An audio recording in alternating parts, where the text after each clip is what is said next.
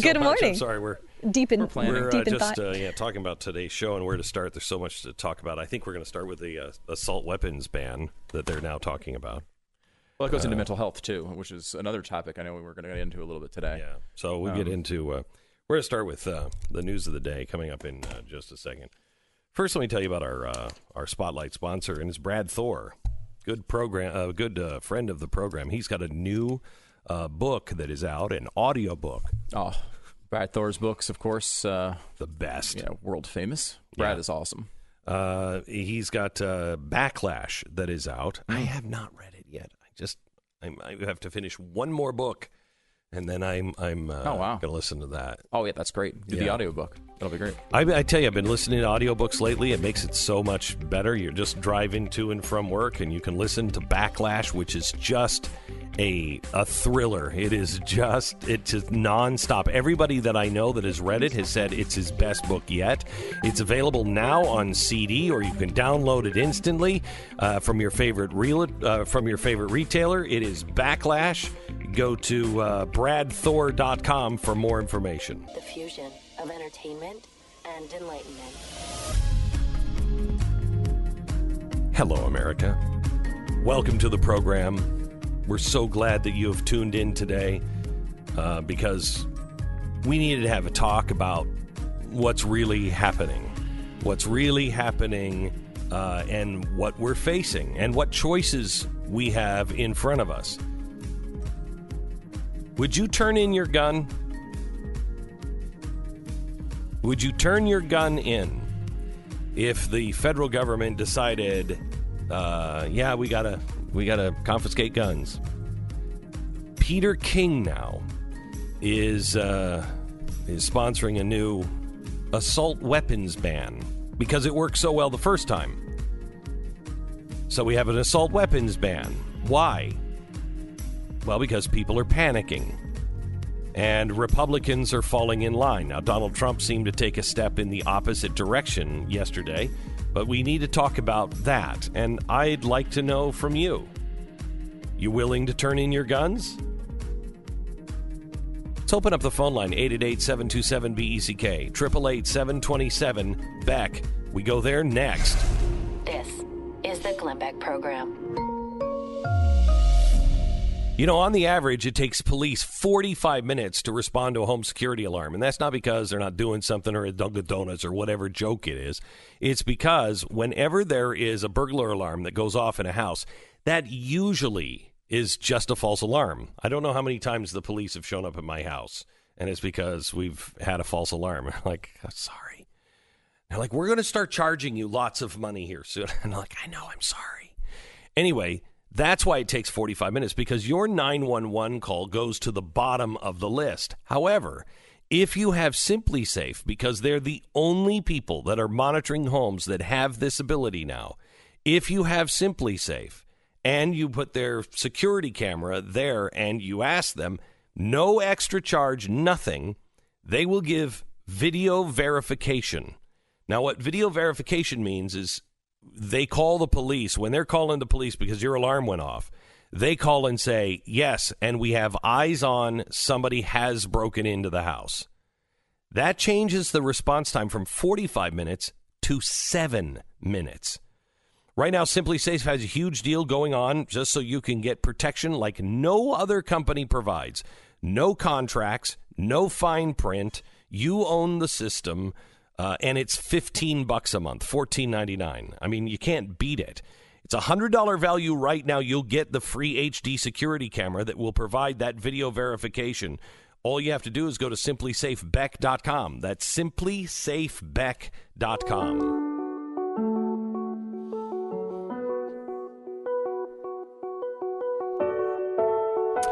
The assault weapons ban that Democratic leaders have been reluctant to advance, despite strong support among their rank-and-file members in the House, just got its first Republican backer. Yay, it's Pete King. Peter King said, these are weapons of mass slaughter. I don't see any need for them in everyday society. I mean, if Pete doesn't see it, then Then it's, I think, Constitution says there's a Pete clause in the Constitution that anyone named Pete shall not be infringed except by a guy named Pete. Right? Yeah. So that's why Mayor Pete is such a big candidate on the left. Right. Because he can step in and ban anything due to the Pete clause. Right. There is no Pete clause. You know what's really amazing to me? Let me explain the Constitution. Right now, people are saying we have to change the Constitution and take that right away. Now, what does it say in our Declaration of Independence? What is our mission statement? We hold these truths to be self-evident, that all men are created equal. There is no Pete clause. That all men are created equal and are endowed by their Creator with certain unalienable, unchangeable rights. Among these are life, liberty, and the pursuit of happiness. So let me take it out of the political realm. What was the story yesterday, Stu? The story yesterday that talked about how 45 children or 35 children? 35 children have been killed in a hot car this year alone.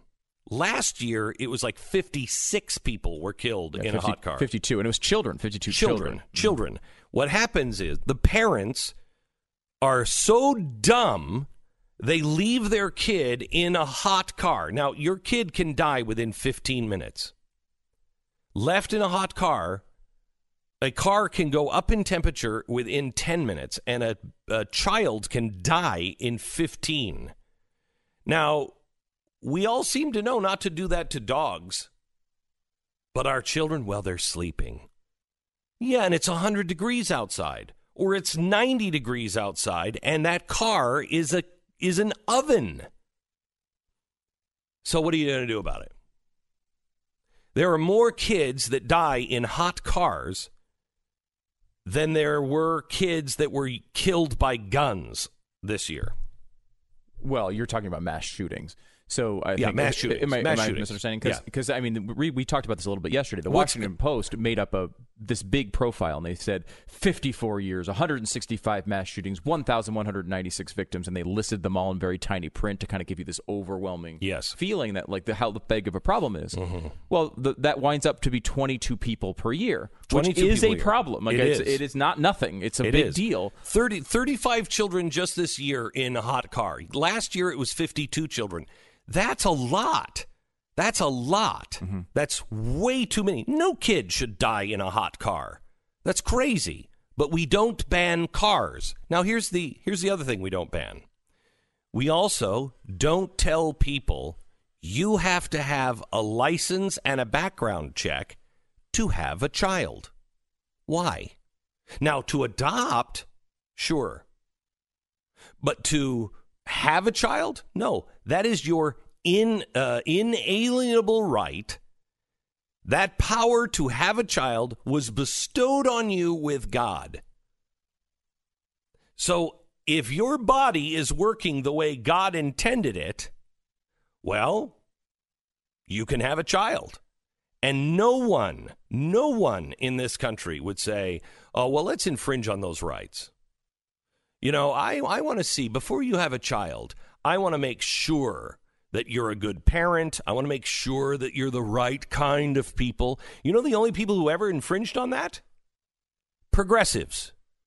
Progressives. It's the reason we have a blood test. Now, why do we have a blood test today? Why do we have it? Do they do anything with it? What the hell is the blood test for? The blood test was to make sure that you weren't marrying any cousins. You weren't marrying any undesirables. You're not going to marry one of them useless people. It was the beginning steps of eugenics to make sure that we only allow the right people to breed. We don't want a country of imbeciles and idiots and, quote, coloreds. That's why we have the blood test and the marriage license. It was an evil reason to start it. So now, what the hell are we doing? Do they have a right to do that? Do you think they have a right to tell you, hey, by the way, you can only have one child? No, because it's a God-given right. That's what the Bill of Rights means.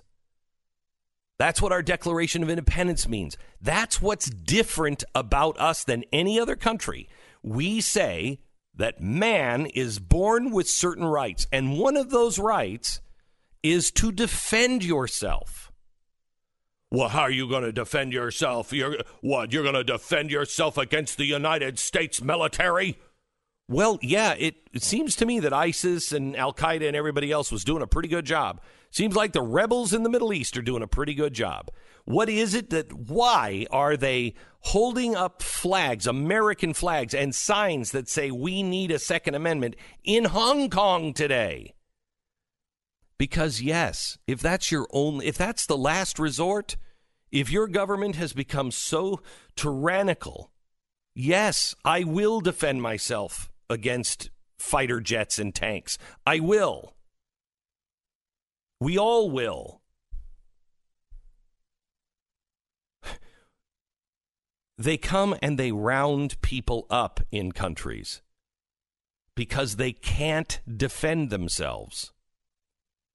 You have a right to self-defense. You have an inalienable right. Now, of course, these guns are mass destruction weapons. Okay, let's not equate any gun to what Russia just blew up accidentally in one of their towns. Oops, there goes a nuclear weapon. That's a weapon of mass destruction. A weapon of war? Any gun, any knife, any pair of hands is a weapon of war. What's happening right now is Peter King and others on the Democrat or Republican side, they don't understand the First Amendment, the Second Amendment, any of the amendments. They don't understand them. Shall not be infringed. Shall not be. You can't change this right. It's the only one that has that clause in it. You know, it doesn't say, hey, freedom of speech, freedom of religion. It just says shall not. Congress shall not do these things. This one is, no. Not only say you shall not take these guns, you shall not even infringe on them. You can't even come close to this one. Well, you know, you're not going to ban somebody crying fire from a crowded movie theater? Well, that one doesn't say shall not be infringed, does it? This one does. And it's not that I love guns. It's that I love freedom. I love freedom. What is the real cause of what's happening to us? I'll get to it here in 60 seconds. Stand by.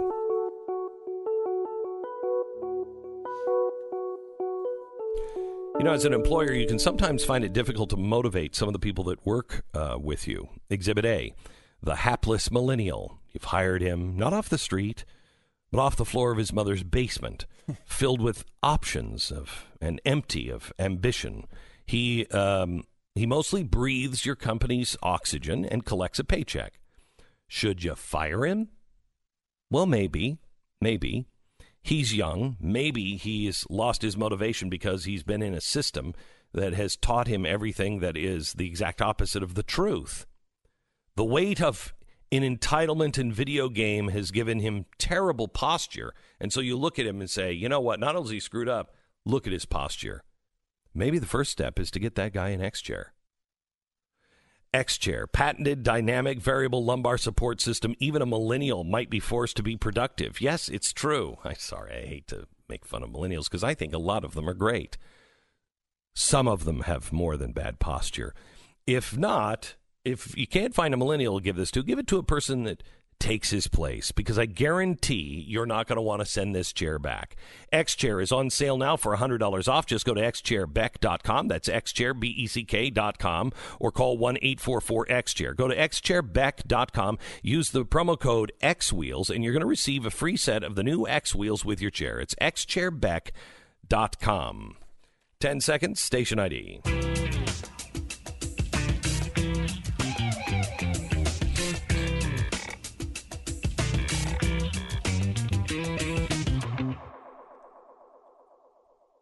I want to talk to you about the real problem in our society that no one seems to want to address, but it is everywhere. We are in a society right now that is fundamentally changing. We are changing on many, many levels. We're changing jobs. We know that things are not going to be the same. Massive companies are trying to find their way through this change. Our towns are changing. There's no jobs in many of our small towns in America. Farming is seemingly dying in this nation. We are a nation of farmers. When you lose that, you begin to lose real meaning. Our city skylines are so bright we can't even see the stars and ask ourselves, wow, who are we? Let alone, who am I? We are being filled with meaningless junk. We're a nation of shoppers. We're all trying to fill some empty hole. There doesn't seem to be any answers. Not from the ages. No, look backward. Look backward and see if you can find any answers. No, nobody at any time had any good answers. No, it's all new answers. That doesn't make sense. Our children aren't talking to each other. We're just texting one another. We're becoming animals online. There's a real problem with depression.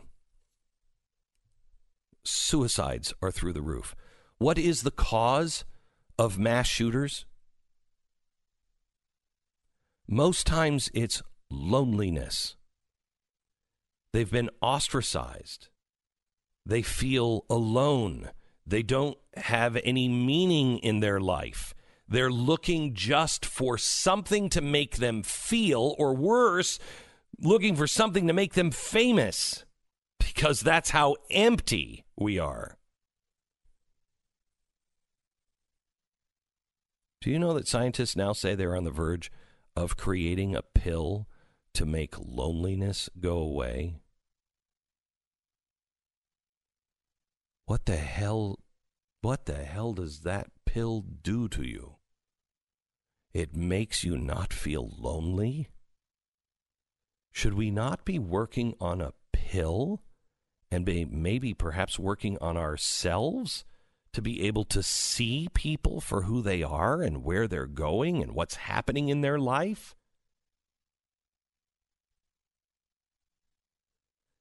Depression is something that hits and you think it's logical. It starts someplace logical.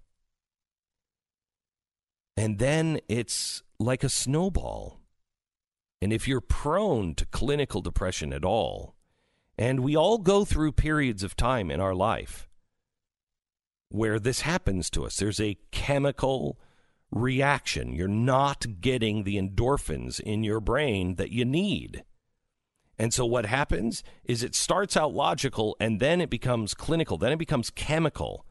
And you go further and further and further down until you start thinking, the answer is the world's better without me, but I'm not going alone.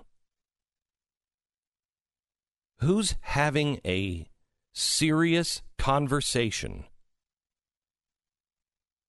about the mental health of our society? Who's having that conversation? Why do you think drugs, opioids, are so out of whack right now. We're having an epidemic. It's worse than anything I think we've ever had before. And I've lived a few years. I remember how bad crack was. I remember the heroin plague. I remember all of this. This is worse because it's coming in pills and it's going everywhere. It's in the inner city. It's in the heartland. It's happening with old people, business people, homeless people. It's happening with everybody. And it's rotting us from the inside. It's an opioid crisis. It's not an opioid crisis. It's a gun crisis. It's not a gun crisis. It's a human crisis. It's a soul crisis. It's a loneliness crisis. It's a lack of meaning crisis. It's a depression crisis. People only shoot other people when they feel there's no meaning attached to anything.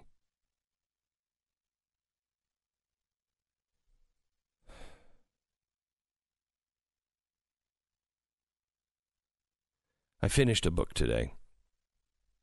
I finished it this morning. It's called The Volunteer, and it's a guy who was a Polish resistance fighter. Started fighting against the Germans from the minute they got in. He's just a normal, ordinary guy. And what happened to him was he just changed. He saw a need and he just changed. And he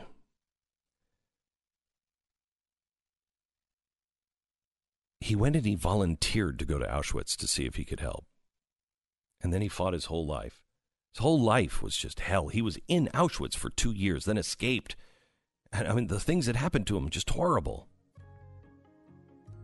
I want to share one thing that he wrote just before he was killed by the Russians. It is our answer. It's not more gun control, drug control, or anything else. The answer when we come back. You're listening to Glenn Beck. I am very fortunate that I lift my head from the pillow in the morning, and the last time I lifted my head was last night. It's fantastic when you can sleep all the way through and you're not tossing and turning. Constantly, that has happened in my life. You have to have the right bed. You have to have the right everything, really. But the right pillow, do we really think about the right pillow? You lay your head down and you pick it up in the morning for the first time, and you've been resting your head. Most likely you're sleeping with a MyPillow. MyPillow, they are amazing. You get fitted for your own MyPillow, and the sleep that you will get will never be deeper or more satisfying and easier. You'll wake up refreshed, rested, and ready to conquer your day. Right now, Mike Lindell is offering the lowest price ever offered on radio or TV. You can get a 2-pack of MyPillow's premium MyPillows for $69.98. That's only $34.99 per pillow. The offer is available at mypillow.com. Call 800-966-3117. Use the promo code BECK. Join blazetv.com. Get the promo code Glenn. It's going to save you $10. Make sure you catch the TV show every night. blazetv.com. Man, I'm really excited to welcome a brand new sponsor to the show, Tecovas. I know how ridiculous a great pair of boots can cost. Tecovas makes great boots and accessories. They sell their boots directly to the customer, so their boots are half the price of anything that's even similar in quality. They're all handmade with a 200-step process with only the best materials. Their entire line honors the timeless traditional boot styles. No silly stitching stitching or sequins or loud colors or anything else. These are just great boots like my grandfather would have worn. With Tecovas, there's no need to break them in. They arrive already ready to be worn immediately, comfortably. They're easy to order with tremendous customer service. Tecovas always has free shipping and free returns. Check out their boots and their clothing and accessories right now. Tecovas.com/Beck. That's TECOVAS.com/Beck. So we're talking about gun control now. Peter King is the first Republican to sign on the gun control and the assault weapon ban because it worked so well the last time. The problem is not guns. And I know people will roll their eyes at that. It's not guns. Just like the problem is not drugs. The problem is not the internet. The internet just is. It's what you do with it. The problem is not video games. It's just what you do with it. The problem is not the gun. The problem is that while the gun is fully loaded, too many of us are empty inside. I told you I was reading this book. It's called The Volunteer. It's about a guy who I'd never heard of. His story is just being told for the first time because it was lost under the Soviet era. And it came out about 1975 and then wasn't really told. And this is the first book. It just came out a couple of months ago. First book about this guy. He's an amazing guy. He was a regular guy in Poland, not Jewish, and was seeing what was happening. And he was in the underground and heard that these people were being sent to Auschwitz. This is before anybody knew about gassing or anything else. And he said, somebody's got to get into that prison and find out what's going on and let the rest of the world know. And so he volunteers to go in. And he goes in and he's in this prison camp. And it's Auschwitz. And he goes through all of it. All of it. He's there for 2 solid years. And he's writing and smuggling things out to the West, and the West isn't paying attention. He can't get even Warsaw to pay attention. They just blow it off and say it can't be true, blah, blah, blah. He's there as they're building bigger crematoriums and gas chambers. Okay, he sees it all. He sees that they're doing 5,000 people a day. He finally says, I've got to escape. I got to get out of here. And I've got to tell the world myself. So he does. Nobody listens to him again. He spent his whole life getting people trying just to listen. Then the Soviets are coming in. He's trying to get people to listen. And England and America won't listen to what the Russians are doing to people. He's eventually rounded up by the Russians and is killed after 5 years of this just heroic struggle of just this ordinary guy. Before he's rounded up, he just writes, his memories of Auschwitz and everything. And it said that his orientation had shifted. No longer did he need his readers to understand an evil that defied comprehension. Instead, he only asked them to look within themselves for that which they could share with those who suffer. Quote, I have listened to many confessions of my friends before their deaths. They all reacted in the same unexpected way. They regretted they hadn't given enough to other people. They hadn't given enough of their hearts, of their truth. Of the truth. The only thing that remained after them on earth, the only thing that was positive and had a lasting value, was that they could give of themselves to others. That is the core of our sickness. We don't have any institution or anything else that is really training us to do those things, to be that person, to be accountable to something higher, not because you're forced to, but because it's right, and it's the only meaning in life. That's the illness. We have a hole inside of us, and nothing of the world will be able to fill that up. Service, seeing the pain of others, not gun control. what a typical politician and, I don't know, Western answer to just give you drugs, to have you no longer have loneliness, to take away your options so you no longer are violent. What are you talking about? I mean, Pat Gray is here with us, who's, I would say, an expert on the Constitution, and he is very familiar with the Pete Clause.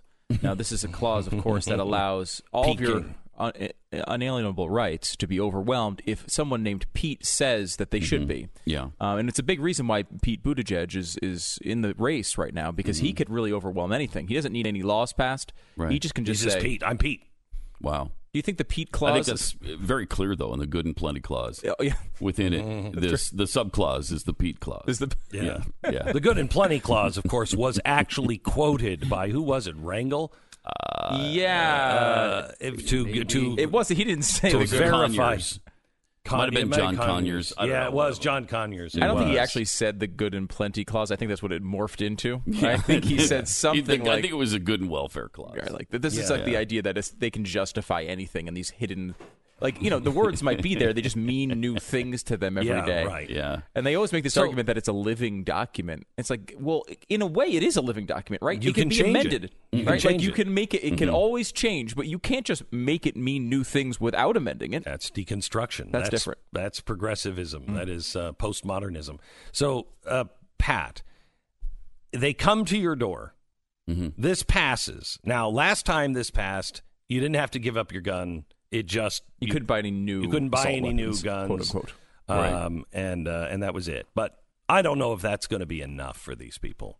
They ban the guns, so you can't buy anymore. Then they go and say, you know what?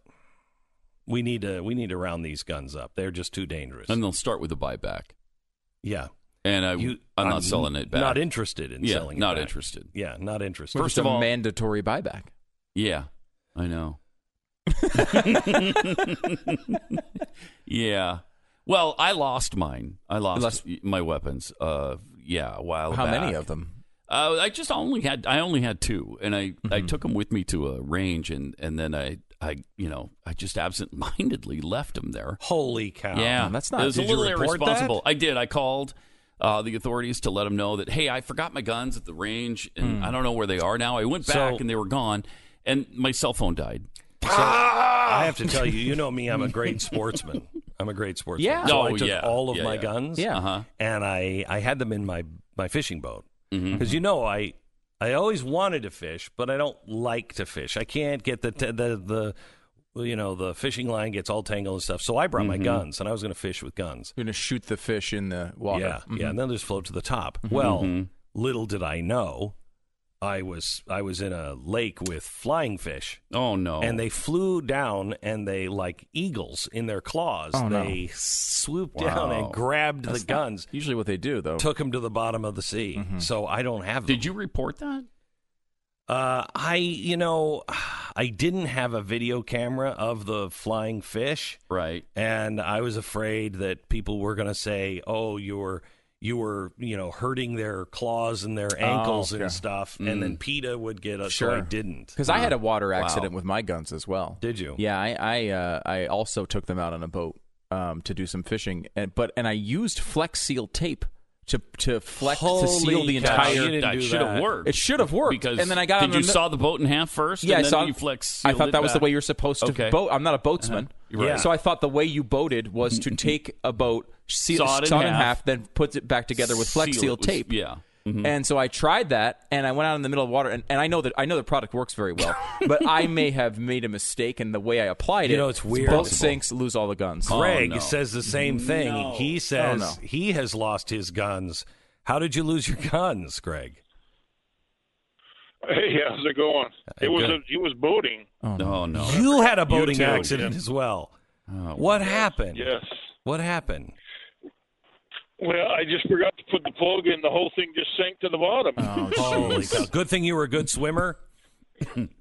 Well, it was only 6 feet deep, but right. Oh, wow. Right. But you can't get to the bottom Seems of like that. That's dangerous. That's dangerous. It would burst your eardrums. Carried them away, The current carried them away. Yeah. Well, See, it seems to me at this point we shouldn't be banning guns. We should be banning boats. They seem very unsafe. It does. Listen to how many accidents we've heard about in the last 5 minutes. Okay, so wait a minute. I want to ask a serious question. I want to start with you, Craig. Greg, you tell me, if they ask you to turn in your guns, mandatory buyback, you're a law-abiding citizen, do you do it? Okay, first thing, how's it a buyback if they never owned them? Right? Very good point. Mm-hmm. The question is, we could play this game all day. The question is, it doesn't matter. So you're a law-abiding citizen until you don't sell your guns back to the government. Do you sell your guns to the government? Answer quickly. Same We have a lock on you now. Same answer I have for when they tell me what religion I can go to. Okay. All right. Yep. Thank you, Greg. You know what? That is, to me, that's the right answer. To the government, that's the wrong answer. Yeah. To me, that's the right answer. But how many we talk a big game now? Yeah, it's a lot harder when But it comes when they down show to up at your door. They show up at your door and they're like, as they've already done in New Orleans after Hurricane Katrina, and people nobody gave did up their anything. guns. Nobody did They anything. gave them up, and they never got them back in many, many cases. Yeah. Now, you would hope before it got to that point, the Supreme Court intervenes and declares it unconstitutional, so we never have to worry about it because hopefully it's still America. But if it's not, you do have to make a choice. And and if it's not, isn't the choice already made if you believe in the Declaration of Independence? Well, I mean, look. I mean, it is your right. It is your duty. Yeah. You got to believe, though, 90% of people, even the people who would call in today and say that they would keep their guns and no matter what, would, in the face of a raid, are giving them up. However, 10, 20% of gun owners decide to keep them. You have a civil war in your hands. That's still 30 right? million people. I think you have. Yeah. I think if they ever come for guns, you have a civil war. Mm-hmm. I think there's enough people, and they will just start shooting. There's enough people that will start a civil war, and you will then the average person will then be in the position of, I don't necessarily agree with everything those guys are doing or saying, but I don't agree with those guys. Who's more on my side? And I think, as always, it will come down to personal decision on, I don't know how to feed my family. I don't know what to do. For almost everybody. I mean, look, we're all law-abiding citizens, number one. So when even I freaking pay my income tax, and you know what? I don't feel like I want to. There's a lot of things that I think the government does that are wrong, that violate my rights. Now, that particular one is in the Constitution, unfortunately, thanks to the 16th Amendment. But when it comes down to things like the Fourth Amendment, how many times is that violated on a daily basis? We're not all the time. It gets all the time. So it is. And I'd like to make the point real quick again. So is the third. We're the only ones saying it. But so is the third. They're quartering soldiers with the NSA in our homes right now, doing the same thing. They're listening to our conversations, and they are recording what our papers and personal papers are. That is the Third Amendment. It's just a modern version. Yeah, designed aside. But the point is, though, like, we know our constitutional rights are being violated on a regular basis, and most people, while you'll fight against them, we'll do shows, we'll try to elect politicians, we'll do everything that we can within the system to try to make sure those constitutional rights get respected. When it comes down to it, 90% of the people are going to say, look, this is the law, and I'm just going to keep fighting for my rights. But there is a group of people out there that are not going to go that way. No. And this is one of the reasons why the Second Amendment exists. Because let's just say this is just common sense reform, blah, blah, blah. It's not always common sense reform. It could be someone who's tyrannical. And the reason why this amendment exists in the first place is that if it is tyranny, then there is a way for people to fight back. You just have to ask yourself, both sides, both Republicans and Democrats, think the other is either a communist or a fascist. Both sides think we are so close to being a totalitarian state. We just don't see our side being the side that does it. Why at that time, when the one thing we agree on is the state is growing too much power, why would we give our guns up to that state and make ourselves more defenseless? It's insanity. It's absolute insanity. Pat, thank you so much for joining us. You can listen to the Pat Gray Radio Roundup. In the brand new studio, by the way. Yeah. Pretty fancy. Yeah. Pretty fancy. All right. You can see it wherever podcasts are found, or you can listen to them live on Blaze Radio every day as they record it. Bridget Phetasy is coming up in just a second. She wrote a great article about the people who just are tired of all of it. Coming up in just a second. American Financing would like to remind you that home is where the heart is. When you consider the investment and time and money and attention and work, all the parts of yourself that you pour into it, giving that place a life of its own, you realize that your home is much more than the sum of its parts. It's a place where your family gathers around to shield one another from the storms of life. Your home should always be an investment and not a liability. And if you're in a variable rate loan or mortgage at more than 4%, you should give the people at American Financing a call. In 10 minutes, they can do a full mortgage review that could end up saving you thousands of dollars over the course of your loan. Your home, the value of your home extends far beyond the money that it's worth. But so does your peace of mind. And you have to be responsible and do the right thing so you can keep that home. AmericanFinancing.net. They've got you covered coast to coast. If you want to refinance your home, please call them now. American Financing. I've worked with these people for a long time. It's a family-owned, operated business. They don't work for the banks. They work for you at AmericanFinancing.net, AmericanFinancing.net, or call 800-906-2440, 800-906-2440, AmericanFinancing.net. American Financing Corporation, NMLS 182334, www.nmlsconsumeraccess.org. This is the Glenn Beck Program.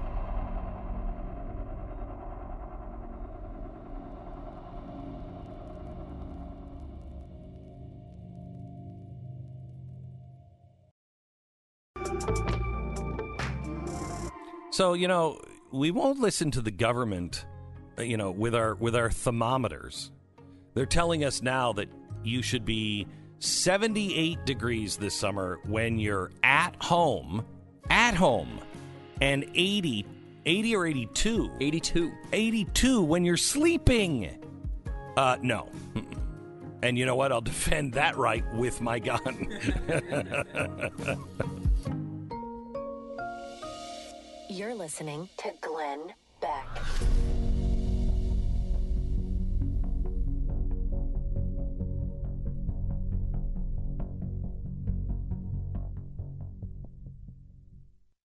I'm Hillary, that's your 4-minute buzz, and now here's Glenn and Stu with more. Thank you so much, Hillary. I want to talk to you about real estate agents we trust. RealestateAgentsITrust.com is a website where you will find the real estate agents that I trust, that we have personally hand-selected, and we really monitor them. We have one guy whose job it is to monitor all of the results and everything else to make sure that these real estate agents are exactly who they say they are. They're the best in your neighborhood. They're the best people to help you buy or sell. They have a great track record. Their word is their bond. They are all about service to make sure that they are with you every step of the way and that your house is sold on time and for the most amount of money, or that you buy a new house in a new area and it's the right house and you bought it for the right amount of money. This is not a sponsor that I recommend. This is my company, realestateagentsitrust.com. realestateagentsitrust.com. They live up to their promise, and they will get your home sold fast and for the most amount of money. Otherwise, we won't recommend a real estate agent in your area if we can't do it right. realestateagentsitrust.com. The fusion of entertainment and enlightenment. This is the Glenn Beck Program. Like millions of other Americans, I'm exhausted. I'm not tired from #resisting or tired from screaming at a MAGA rally. I'm tired of the toxic tribalism infecting the very foundations of our democracy, straining our relationships, and poisoning our view of our fellow humans. The author of that paragraph joins me in 60 seconds. This is the Glenn Beck Program. You know, our brains are not programmed to remember pain accurately. It's why we look back in the old days. The old days, those were good times. No, they really weren't. They sucked. It's a biological defense mechanism that allows us to actually survive. I think the most tortured people on Earth are those, I think there's 7 of them currently alive. 7 people that have perfect recall of every day of their life. Perfect recall. I can't imagine the hell that is. You remember exactly, like it's happening right now, your mom and dad died. No way.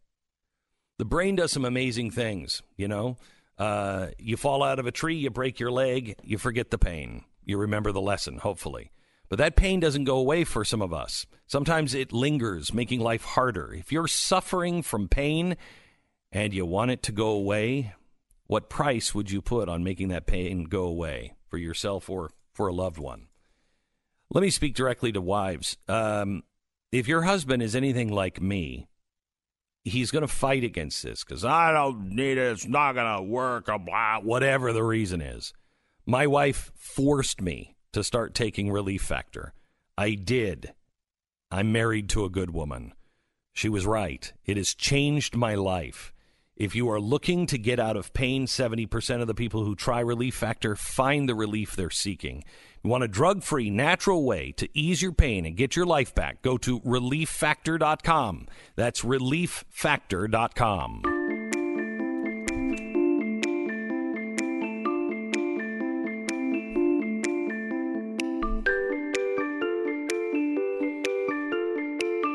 Bridget Phetasy. She is a comedian. She is a writer.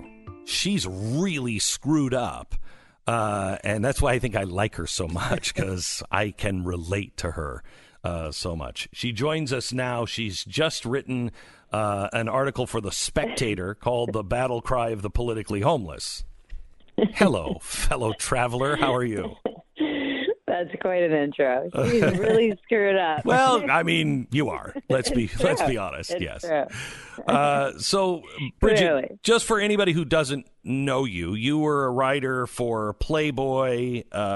You've always considered yourself a progressive, but you're not somebody who really even thought about it. You just did your life, right?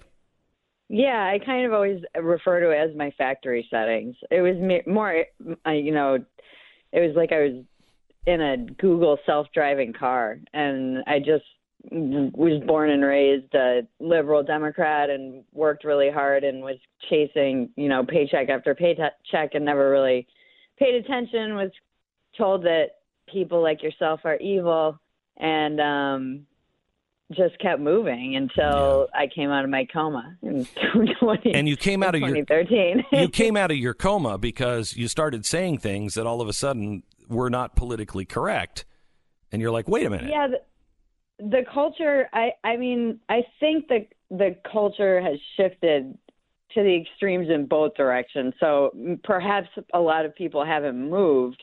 The culture moved around us. And yes, so I was not aware of this. It wasn't like I was online participating in the culture wars all of these years, and I just stumbled into them. And I think this is true for a lot of Americans. And so now you write this for The Spectator because nobody is, you've been erased from Playboy. That's saying something. They don't erase anything. But all of your articles that you wrote for them for a long time, they're all gone, very popular, gone. Very popular. And you've kind of been, as the Chinese would say, disappeared. I have a bit, yeah. Right. It's interesting time. Right. And so the people that are talking to you are people like me, which you're not necessarily thrilled about. You're not like, I'm thrilled. What? I'm thrilled to be talking to you, Glenn. How dare you? No, but I mean, you know, you never saw yourself 2 years ago going, you know what, I'm going to be friends with Glenn Beck. No, I would have. I always say this because I got sober in 2013, and I say if you had told me in 2013 that I would have been friends with Glenn Beck, I would have been like, what drugs are you on? And give me more of them. So you in this article, you talk about how you're somebody with a brain. You have your own ideas. You might disagree with people, but you're not in a tribe. And this has got to stop. I think, you know, I get a lot of fair criticism on this, obviously, from the tribes. And I'm not so naive to think we live in a two-party system, essentially, when people might feel this way. But then when the going gets tough or it comes to voting day, they have to pick something. They have to make a choice. But I set up an email for people to tell me how they felt about this. And some people say nobody's shifted politically. They just think they might be more conservative, but the culture has shifted, which in a lot of cases is probably true. And obviously what I'm hearing is self-selected because I represent these people who don't feel represented. So these are the people who are writing me. Now, what is interesting are the people who have shifted politically and are in swing states. Those are the ones who are fascinating to me. Like a woman wrote to me from Florida, and she came center from the right because of Trump's often demonizing rhetoric, and she just doesn't like the way that he speaks. And as she mentioned that she just doesn't know if she can stomach voting for him, but she certainly can't get on board with the left either. And I said, I asked her what she would do, and she doesn't know. My biggest fear is that people like that woman will sit the election out completely. That won't be good. No, that won't be good. But there's a lot of people who are just saying, it's disgusting to me on both sides. And not to be, I think ultimately too, the other refrain that I hear over and over and over again are people who have been alienated by the left. And essentially they say Trump is a limited problem that we have to deal with. What they're seeing on the left, socialism and free speech erosion in a social way, that kind of approved message that everybody needs to get on board with or be canceled, that is more insidious and dangerous in the long term than whatever is going on the right. So it's interesting. It's interesting in my inbox. And if people want to email me, they can. I am politicallyhomeless@gmail.com. Feel free. I'd love to hear from anyone. So the criticism I get from the right the most is that I'm of moral relativism. And on the left, it's that I'm like a Martin Luther King kind of white moderate. What is the left saying to you? White? I don't even understand that. What? That I'm like the equivalent of a good German, and I heard like a 1,000 times that Martin Luther King had a lot to say about white moderates, which is ridiculous because not everybody writing me is white. So this is bizarre. That argument. We live in a bizarre time. Listen to this. I'd love to get your thoughts on this. Both sides, have worried that our rights would be trampled by stormtroopers in the government, right? We all thought, the government's going to go fascist or communist or whatever, and, a Bill of Rights, and they're all going to be taken by the government. But really, it is insidious the way this is happening. The government is really becoming Google, Amazon, these giant corporations, and the stormtroopers are just the mob. Neither one of those are covered by the Constitution. So the Google can isolate anyone they want. The government couldn't because of the First Amendment, but Google can. And the enforcers are not coming from the government. They're coming from the people. Yeah, this is what's deeply concerning to me is when on my good days, I feel like that kind of cancel culture, in particular, where I'm seeing it on the left and progressives, nobody's pure. Nobody can pass these purity tests constantly. Eventually, this snake will eat it. So it's like a snake eating its own tail. Eventually, it has to eat itself and maybe fizzle out. But then I see something like what happened with Sarah Silverman, for instance, last week, where she went on a podcast and she was talking about how she lost a movie role because of her because of the sketch she did in 2007 in which she was in blackface and apologized for in like 2010 on her own show. And apologizing. Yeah, and it was I believe it was a criticism. You know, she was making fun of racism. Yeah, she was. And so this is the stuff that is deeply worrisome to me, because we have to offer people paths to redemption. And when you're canceling people for things that they've apologized for, that they maybe have learned from, I don't know, from the perspective of somebody who was a Democrat and looking at perhaps what the Democrats are doing going into 2020, I don't actually see how that's helpful to them.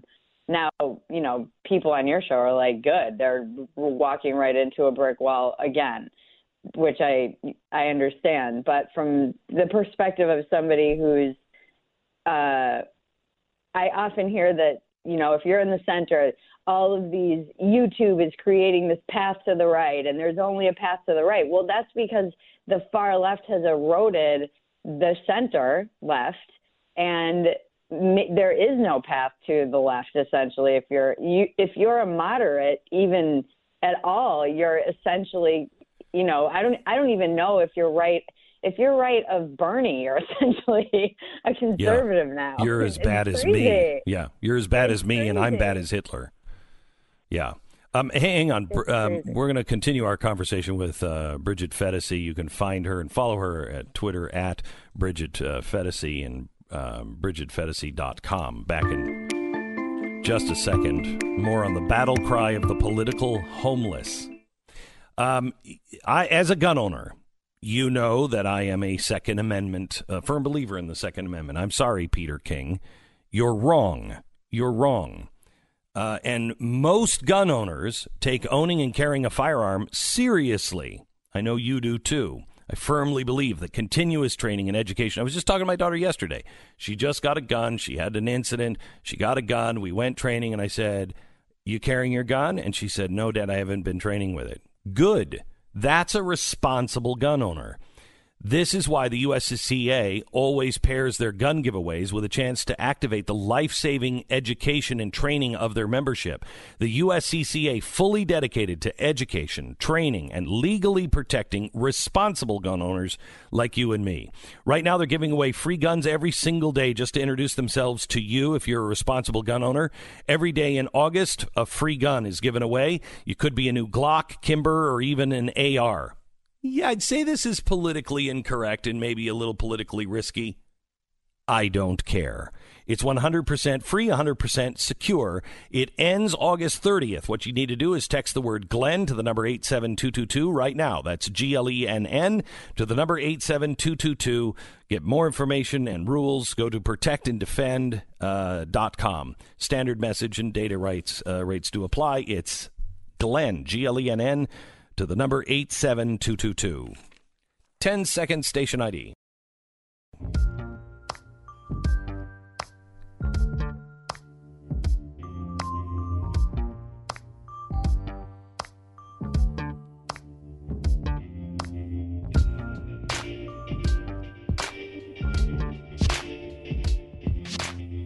Bridget, you're new to the gun world. Are you not? I'm new. Sorry, I didn't. You're new to the gun. You're new to the gun world, right? Yes. Right. And were you just your factory default settings against guns? I think that when people ask me what when I started really opening my eyes to the culture wars, it was around probably 2014, 2015, and I was writing for Playboy. There was yet another mass shooting, and I was emotionally reacting, as is completely understandable in those situations, online. Mm-hmm. And I was like, I don't know anything about guns. I don't know anything about them. I don't know anything about the laws. I don't even know how to hold one or load one. And so I realized, understandably why I would react emotionally, but perhaps I should maybe get some information before I was spouting my mouth off. And go on. Can I tell you something, Bridget? That is something that no one in the media does. The majority of them have zero idea. I'm not a gun expert. I could trap them in 2 questions. They have no idea what they're talking about, and yet they're coming off and pontificating. And look, I'll have a reasonable gun conversation with anybody if you know what you're talking about. Right. But if you're just making stuff up, well, an assault weapon. What's an assault weapon? What is it? Can you define it? Well, it looks spooky. I mean, that's you can't have a conversation. That's like trying to talk about if we should go back to the moon or not with a kindergartner. It's interesting because I put out a call to my listener, or to my, at that time, following it on Twitter. And I said, I don't know anything about this. I'd really like to hear what you have to think about it. And I got such thoughtful, intelligent, long written answers about people's feelings, primarily independents and conservatives, about the, responsible gun owners in most cases. And then I started just doing my own research and being that, and now I'm, starting to shoot, and you will be ours. I mean, according to the left, I already am. Yeah, so. I know. It's just crazy. It's crazy because I was told that the people that I wrote about, in the battle cry of the politically homeless, I was told we don't exist. They're by both sides. Everyone was like, "And people like you don't exist." Oh, I think you're the majority. Yeah, but again, the question is, okay, so we're confused, and maybe feeling morally conflicted about what to do in the upcoming election, or politically conflicted, or there's one thing that we believe in that will have us vote one way or another, or are strongly against. And so I understand when people say they don't exist. I know what they're saying, that at the end of the day, people have to pull the lever and vote. Yeah. Bridget, it's a lot easier to just throw people in categories, though. We only have about 1 minute left, but I wanted to get your take on this Joe Rogan article that came out from The Atlantic. You have an hour? Yes, we do, actually. What's the problem with it? I just think it's an insidious attempt to undermine the very real need for men like Joe Rogan and masculinity, that his fans represent. And I know what they're doing. And also comedy. I know what pieces like this are doing, because they've been kind of implying that Joe is this person who's, a gateway drug to the alt-right, and pieces like this lay the groundwork very insidiously for that. And this is where I rage. The alt-right is very specific and very small. It's very small. There's nothing about Joe Rogan that the alt-right would go, I like that guy. I think they might like him to watch him, but he is not alt-right. Oh, these people. I know. I get frustrated because I feel like it's hard to put your finger on, but I'm like, I know what you're doing. I know what you're doing with this piece. It's ridiculous. And it's undermining. It's like, why is this guy who's representative of millions of men popular? What are you talking about? Why is that even a question? Yeah, it's a weird piece. I mean, it kind of it makes it appear as if what they're saying is like, look, he's really problematic. He's giving voices to these people on the fringes that don't deserve voices, and like who are they? Who are they? Who are they? Who decided that they could have a voice in whatever magazine or whatever they? Who gave them the right to speak for everyone?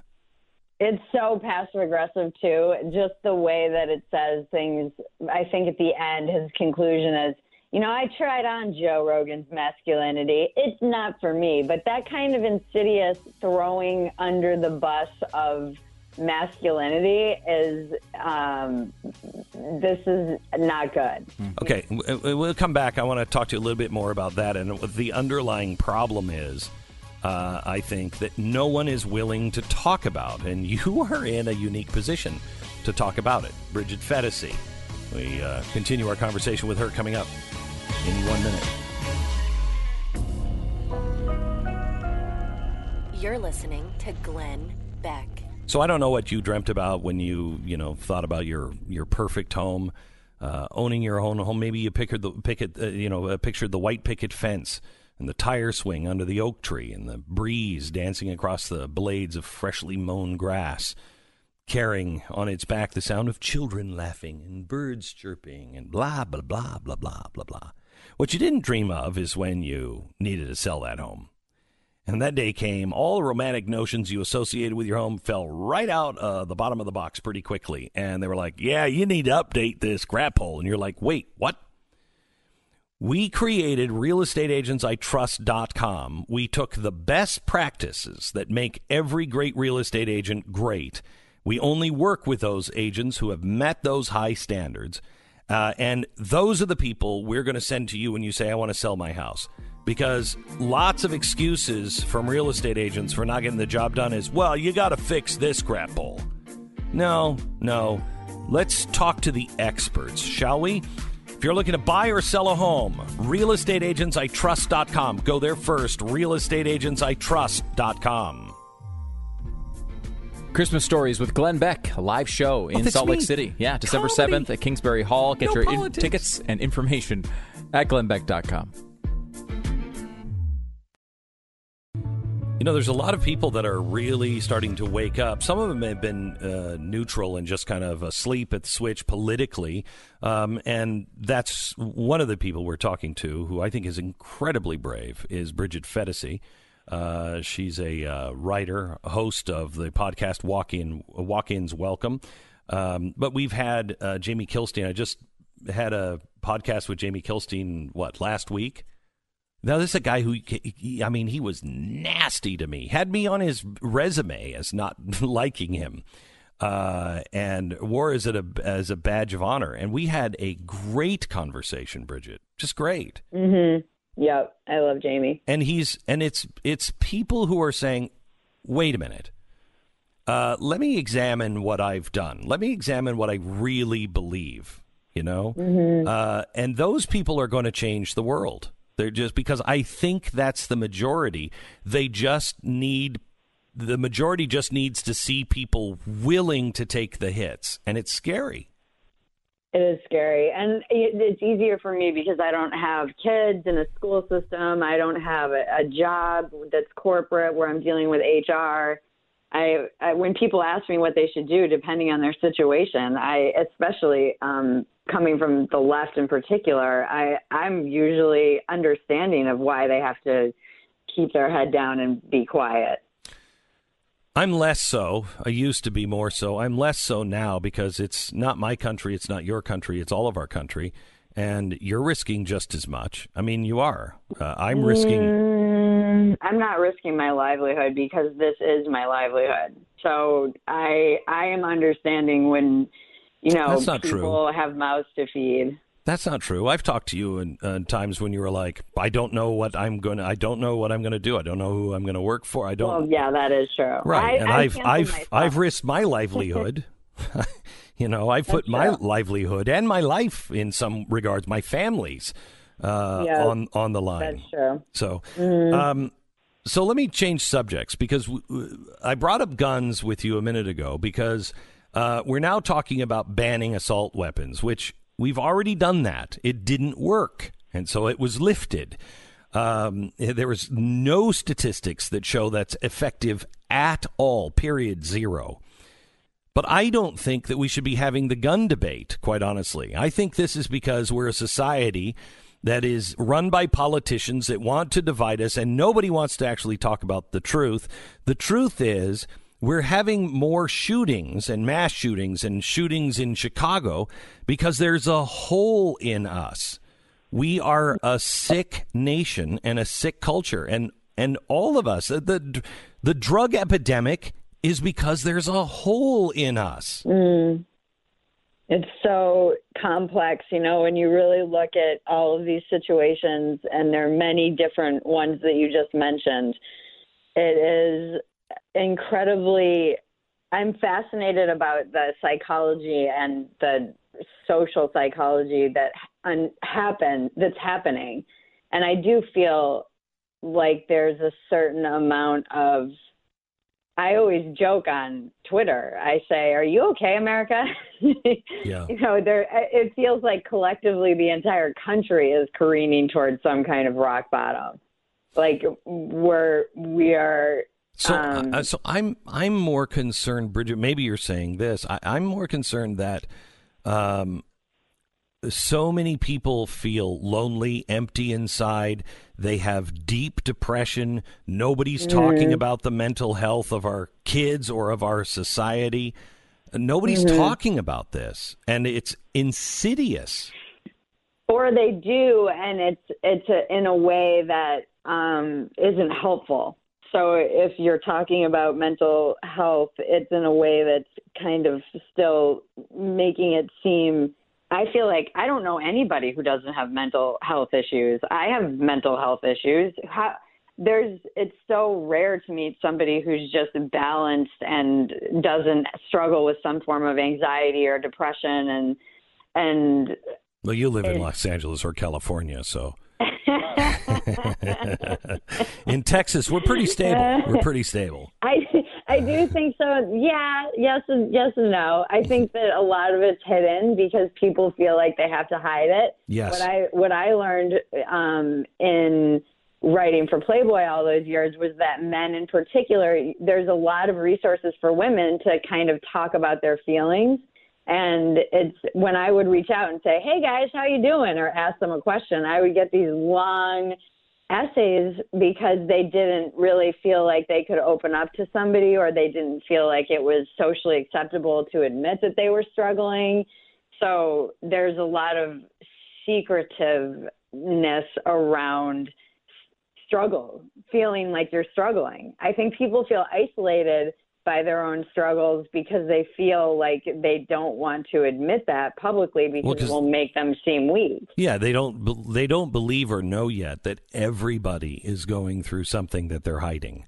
Everybody is going through something that they're ashamed of or they think they're alone on, and they're not. They're just not alone. I'm a huge fan of therapy. Yeah, you are somebody who went through an awful lot. Your life story is amazing. And if you missed it, you can listen to my podcast. Just go to wherever you find podcasts and look for the one with Bridget. You can find it on YouTube, I think, as well. But you have a fascinating life history. But you got to a place to where you thought you had no value. Right? Worthless. And I feel like I hear this a lot from people all across the board, and I think what you're talking about, this hole that we're feeling, a lot of people are relating to that. There's this sense of meaninglessness, hopelessness, and worthlessness, and I am a huge advocate. I had to build my core and my self-esteem basically from the ground up, and this is where I am an advocate for reaching out, asking for help, and personal responsibility, because no one can give that to us. We have to go outward for help and inward to hold that mirror up to ourselves and truthfully look at where our weaknesses are, where we are, a lot of people will be struggling, and I'll be talking to them, and my email is always filled with people telling me their stories, and then you find out perhaps that they're drinking too much or et cetera. So there are certain things that people can do to change their life, and they're hard choices and changes to make. But the easy thing to do is sit around and whine and blame everybody. The hard thing to do is to look at ourselves and say, it truly is changing yourself, and then change, the world kind of changes around you just by the very act of you taking control over what you can't control, which is essentially yourself. Bridget, do you feel you still battle with days where you're like, I'm What's worthless? What's it all for? Yeah. More so, less worthlessness, because I have deeply gone into, I found God, essentially, and not to turn off all the non-believers. But hang on just a second. Our apologies then to Fred. Okay, go ahead. So I did find I think I struggle the most with nihilism, and in our culture today, I feel everything's so connected. We're living in this 24-hour news cycle that just wears you down, as you and Stu know probably better than anyone. And you start to feel. My biggest struggle is the nihilism, and I've written about this before. When I'm in that place of what's it all for, that is a dangerous place for me. So, it's amazing. If you look at the millennials, you see that all of they just want to be a part of something of meaning. And then the other side of the millennials is life has no meaning. It's either, that generation is yearning for something of meaning. And yet everyone, in their life, generally speaking, in culture, is taking away everything that has meaning, And so if you're meaning, not, go ahead. Right. I see what you're saying. No, I think that meaning, and what I really had to learn, particularly getting sober, is that meaning doesn't happen to you. Yes. You make meaning. I volunteer with elderly people. I work with people who are addicts. I feel like being of service is a way to find meaning instead of hashtag resisting online all day and expecting the meaning to come find you. And this is, I think the biggest problem in America, honestly, is a two-pronged sense of entitlement and victim culture. And this is all across the board, left, right, and center. I see it everywhere. And when I read my grandfather's letters from World War II, the tone in which he writes is so inspiring and not whiny. And I see it even in myself. We live in just a whiny culture in general. It's the air that we breathe and live in. And I have to, he's writing about being underway and getting bombed every day for 2 months and then calls himself out for self-pity. I'm like, Grandpa, you can feel sorry for yourself. You're getting bombed. Wow. And he's like, I know that nobody would want to feel, nobody wants me to feel sorry for myself, and I'm just having a moment. And we're out here like, that's why when you called me brave, which thank you, I appreciate it. I think it is some of the speaking out is an act of bravery. But I read my grandpa's letters every day to keep me in check, because that was a brave man who was fighting for something that he believed in, and with no self-pity or victimhood at all. Will you do me a favor? Would you come back? Would you come back? Go through your grandpa's letters and give us examples of his writing. I will. And then come back? Yeah. Okay. I will, definitely. Good, because I'm tired of listening to you. Maybe we'll listen to your grandfather. Maybe he had something. I'm tired of listening to you. Okay. Bridget, it's always great to talk to you and have you on. Always great to be here. Let me know when you can compile some of your grandfather's words, because I think that'd be great to listen to. Okay. Yeah, I would love to. All my best. Thank you for having me. Thank you. Bye-bye. God bless.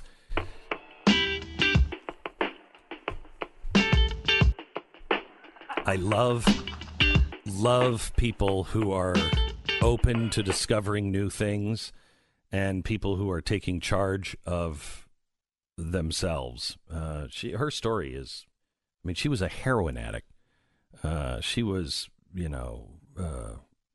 raped when she was, in her teens, and just, I mean, she has had one bad thing after another. So yeah, she screwed up, but boy, she's more sane than most people I know, I think. Imagine for a minute that you're sitting at your computer, maybe you're checking your email, looking up recipes for the week, whatever it is. You're trying to change the hearts and minds by posting your latest philosophical epiphany on Twitter so you can find your meaning. Whatever it is, there's someone standing behind you, watching over your shoulder. The kind of thing that bothers you, and you can feel it. You can feel somebody is sitting next to you or behind you, and you can just feel them. You're like, dude, what is wrong?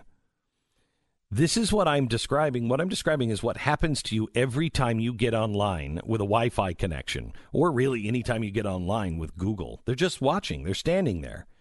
If you don't have a virtual private network or a VPN installed, somebody is watching you. Not only the companies, but cyber criminals as well. They want to track your browsing activities. They are trying to block companies from you to see, and cyber criminals are seeing all of your information. All you have to do is log in once. They run it in the background, and they got everything they need. Norton Secure VPN.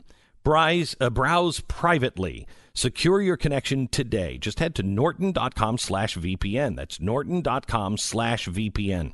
Protection starts at $333 a month for the first year with an annual enrollment. That's norton.com/VPN. Terms and conditions do apply. You're listening to Glenn Beck.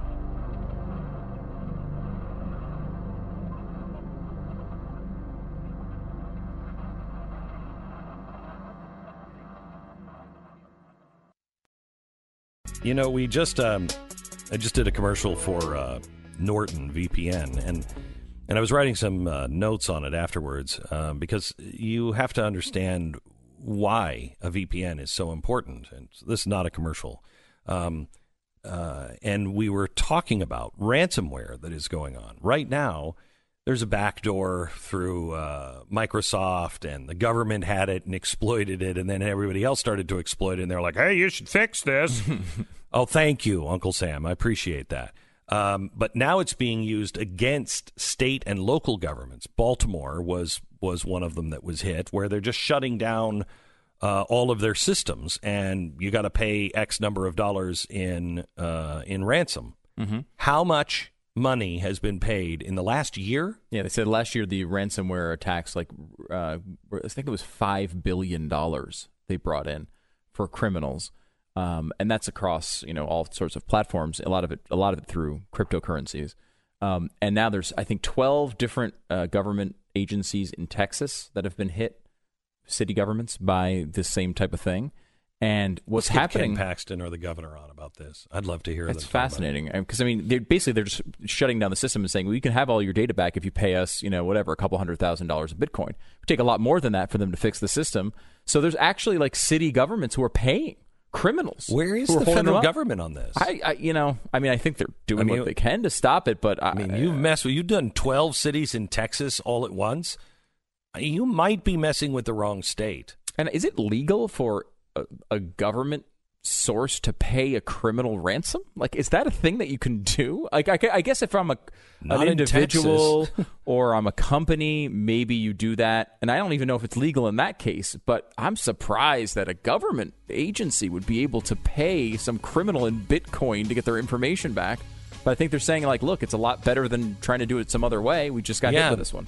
You think about it, could go to a criminal. Yeah, it also could go to ISIS, right? They think some of these payments have gone to places like ISIS and North Korea. Right. Hey, there's a good idea. Let's pay those guys. Yeah. It's really scary. More coming up.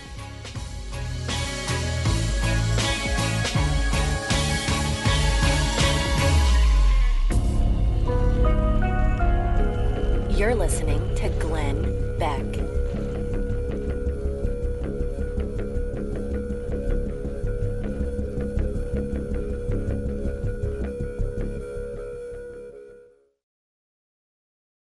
I'm Hillary. That's your 4-Minute Buzz. And now here's Glenn and Stu at the last hour of the show.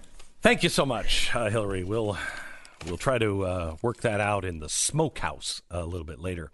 I love being at my ranch, but it's also a cruel irony that I'm in the most pain at high elevations because I'm at about 7,000 feet, and elevation is something that really, really increases my pain. So trying to just relax up there has not been easy until recently when I started taking Relief Factor. It has changed my daily life in Dallas, but it has also allowed me to not just be crippled in pain while I'm up in the mountains. I love Relief Factor. By the way, every day I feel like I'm begging you, try it. Just try it. You don't have anything to lose. Yes, $20, and that may be a lot of money, $20. But that's like, 4 cups of coffee or 1 at Starbucks. And if it works for you like it does for 70% of the people, you're out of pain. ReliefFactor.com. ReliefFactor.com. Get your life back. Go to ReliefFactor.com. All right, final hour of the broadcast, and we want to talk about guns some more. A new way to look at it. Next.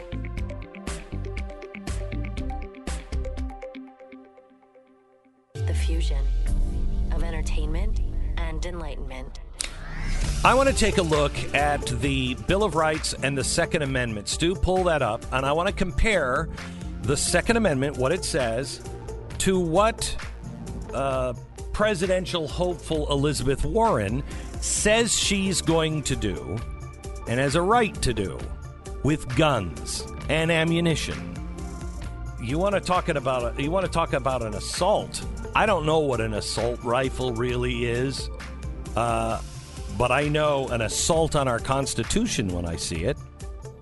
We go there. Yes, even for you, Peter King, who thinks as a Republican that you can ban assault weapons of war. We'll explain it to you. And a new way to look at this argument in 1 minute. This is the Glenn Beck Program. Something I've talked about a fair bit for a long time is the danger of cybercrime. Through various means, criminals can hack into your bank account, drain your money from it overnight. You could literally watch your entire life savings disappear before your eyes. The same thing could happen with just an EMP.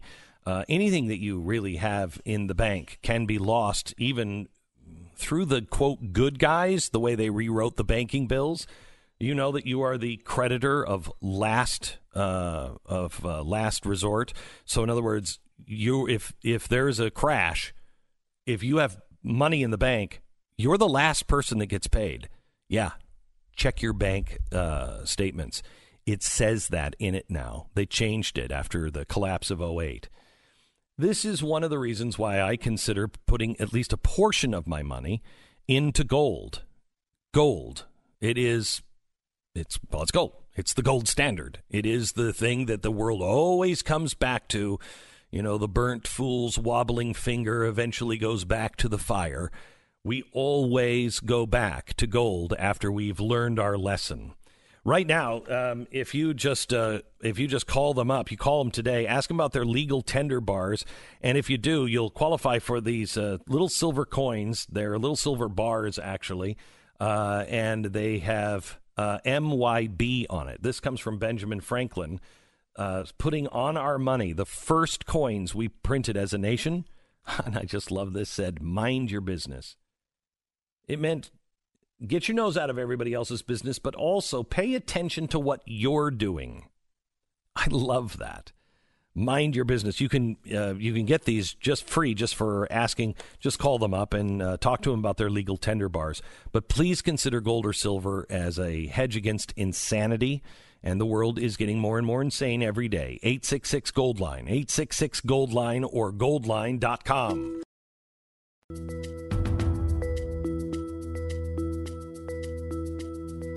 Elizabeth Warren is proposing, she's not alone. You also have Peter King, the Republican out of New York, now signing up for the assault weapons ban. But Elizabeth Warren is now proposing additional unconstitutional actions against the Second Amendment. And her idea is to tax Americans out of their guns. Here's what's going to happen.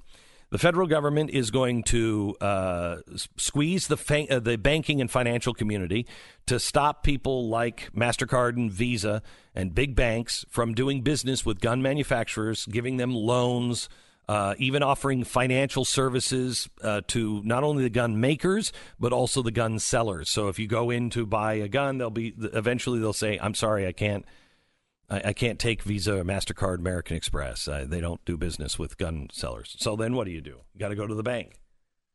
Okay, so you go to the bank or you write a check. Will the bank cash that check? Is the bank willing to give a loan to either the guy that wants to open up his gun store or the people who are making the guns? And then if after all of that is done, imagine the price of guns, after all of that is done, then she wants to tax you an additional 50%.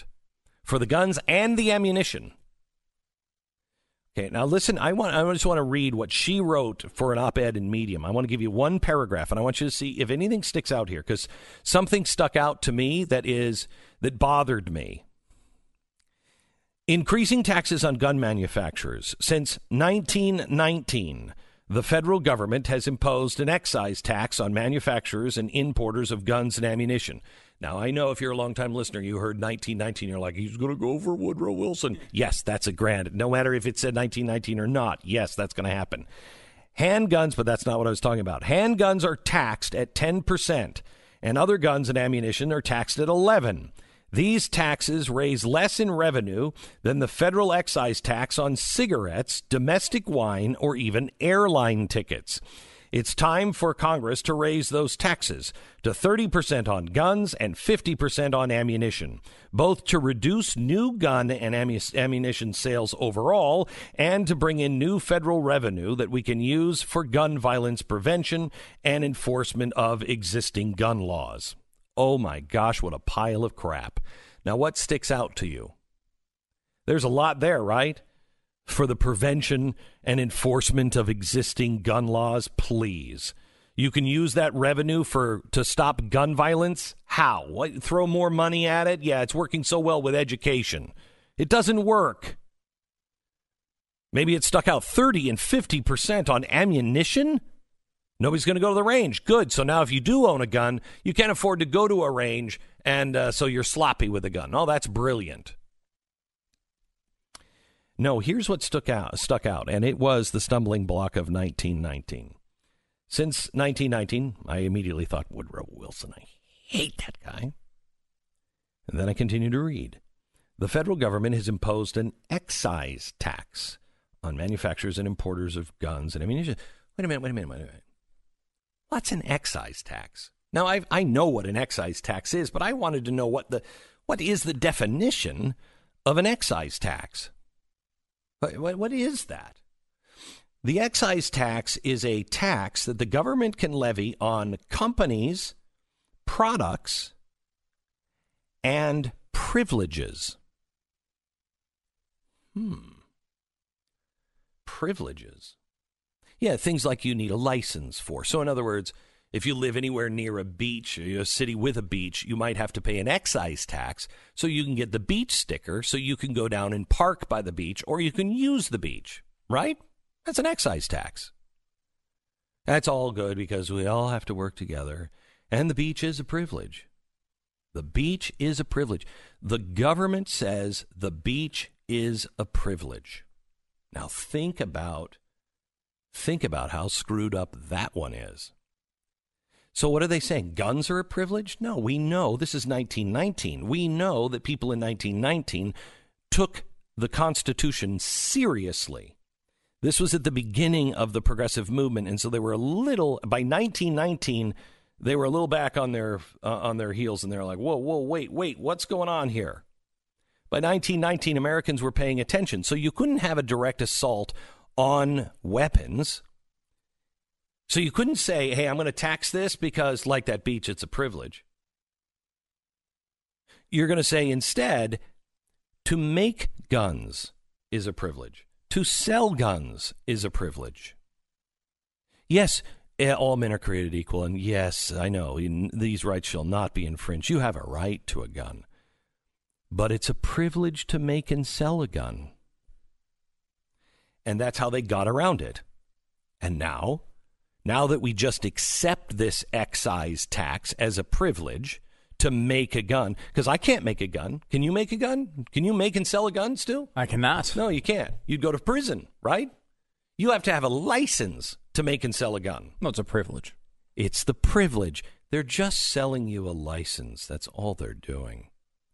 And they're just going to put a little tax on here just for the privilege of everybody to do this business. That's infringement. That's infringement. But we let it slide because we could still buy and sell guns. And it was only 10%, 11%. We're used to taxes, right? Okay. Now here's where I want to take this. And I just want you to just fix reason firmly in her seat. It is a privilege to make a gun, but it's a right to own a gun. So Wilson went around and said, yes, but it's a privilege to make or sell or buy. But you have that right to carry it around. So now the government made this a privilege instead of a right.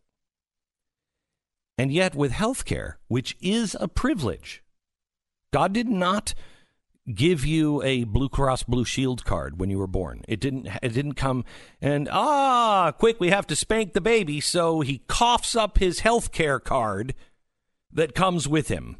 That's not an inalienable right. It is a privilege, and it is a privilege we want to voluntarily share with one another. And it's a privilege to be able to buy into it or to live in a place where it is offered, okay? But it's not a right.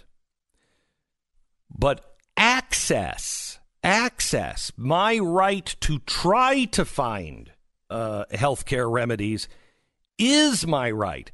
If I have cancer, I have a right to try whatever I have to try to stop my cancer. Is that accurate, Stu? I should have a natural right to defend myself, whether that is somebody with a gun or with somebody or with a virus or a disease like cancer. Right to try is a law we shouldn't have to pass. Correct. It's a natural right. It's a natural right. I believe if I eat these berries and pray to this elephant, which is me, I have a right to do that. It's a strange religion, but yes, I'm praying to Glenn Beck the elephant. However, that's not the right here in America. You have a right to health care. And so what did the government do? The government is making things so onerous on private individuals, private companies, that we're helping people gain access to that health care privilege. They made it so onerous that they're now cornering the market. And now they're starting to say, we should make all pharmaceuticals. You know, we should have a single-payer system. We should have a national government-run health care system. Because it's a right to health care. Yet, they're violating the right. Because if you have a sick baby and somebody over in the Vatican says, we'll take care of him, we'll pay for it, we'll pay for the flight, we'll pay for everything. You don't have a right to say, I'm taking my baby out of the hospital. You don't have a right to do that. They're cloaking health care right, but they're making it a privilege. They're giving you an excise tax for the privilege of accessing the health care they want you to have. So they've taken a privilege, health, and made that a right while stripping away all your actual rights there. And then they've taken a right, defending yourself with a gun that shall not be infringed, and they're making that a privilege. That's what's happening. And if you notice, both of these things really can only be explained in one way. It gives them control over two of the most important things in your life: health and safety. The other one is who you are, what you believe, what you think. And that's on the ropes as well.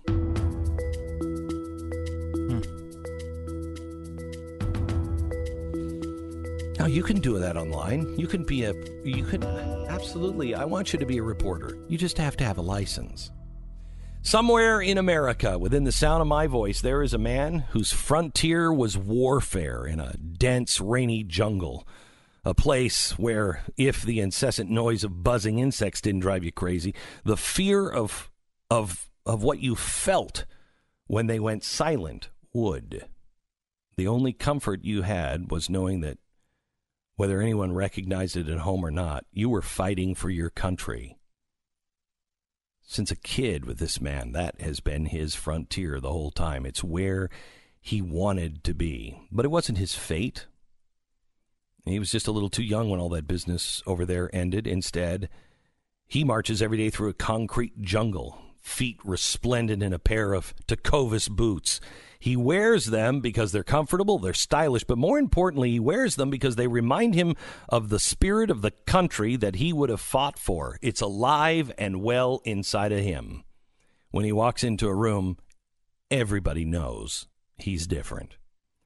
Tecovas boots, they're all handmade by some of the finest boot makers in the world, some of the most exotic leathers. I love mine. You're going to love yours as well. Find your pair right now. Tecovas.com/Beck. That's TECOVAS.com/Beck. Tecovas boots. Western goods for your frontier. 10 seconds. Station break for station ID.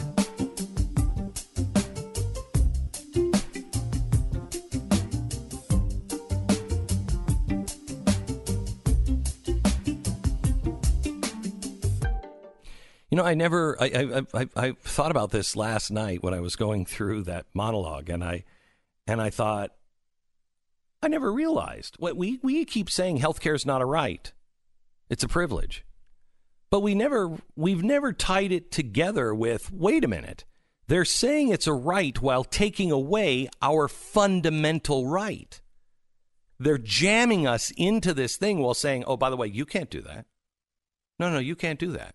You can't do that. You can't have that medicine. You can't go see that doctor. You have to do it our way. If it's a right, then I should be able to do it any way I want. I have a right to breathe. Well, no. You have a right to breathe 4 times an hour. No, I could breathe 100. I could breathe 1,000. It's a right. It's in me. That's what I am. They're taking all of our rights and making them privileges. They're taking our privileges and making them rights because we don't even understand what a right is anymore. And it seems like there's this temptation to say, well, that's just an annoying process argument, right? Like these things are good, and therefore, whether the Constitution says, whatever it says, we need to get these things done because they're positive, right? They're good things. You know, you hear that a lot with guns, right? It's like, well, yeah, sure, it's not supposed to be infringed, but come on, bump stocks? Come on, that's crazy. And it's like, well, there's a reason this process exists, and there's a reason why the United States has had a consistent constitution for a couple hundred years here, and everyone else running in the world. And that's not a coincidence that we have the longest constitution in the world, plus are the most successful country in the world, right? Like those things aren't disconnected at all. They're completely connected. And because we've stayed somewhat close to the Constitution, unlike other countries who have either violated or rewritten it completely when it seems convenient, it's given us the ability to prosper the way that we have. It's given us the ability to create all the medicines that save lives around the world with very few exceptions, all the medical innovations that are around the world with very few exceptions, all the things that this country has been able to accomplish, which includes lifting billions of people who don't live in this country out of extreme poverty. Mm-hmm. All of those things are consistent with the concept of having not only a very well-written and well-thought-out Constitution, but also one that we've actually followed and stuck with. That consistency is not just something you toss away when it feels like a good idea. I mean, like, go back to like things like interracial marriage, mm-hmm. right? Like there were times when progressives, they came to the people and said, look, yeah, I know, sure, you should be able to, do what you want to do. And, we really don't have anything that's going to restrict race in there. But look, it's obvious black people and white people shouldn't be getting married. I mean, can you imagine the consequences if black people and white people get married? Mm-hmm. And so they came in and said, well, you know what? You shouldn't be able to do that. You have to remember that we're not always right in the moment you think you're right. Because science never is right forever. No, and they're the only ones that can tell you that they were wrong. But which, of course, then means that they're always right in the moment, which is a fantastic trick to play.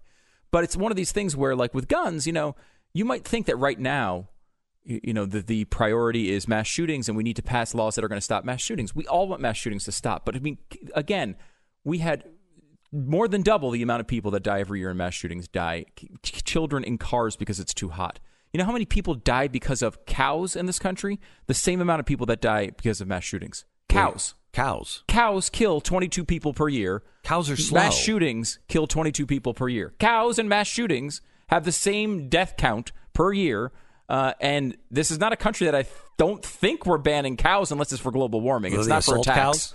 Right, there could be assault cows. The cows that are all black, they're much scarier than the ones that are black and white. When they have the attachments at the bottom, did you see all those attachments where they pull the milk out of them? Yeah. Those attachments, they're very scary. Mm-hmm. Mm-hmm. The truth is we are not capable of keeping these things in perspective, which is why you have a foundational document that makes you do it.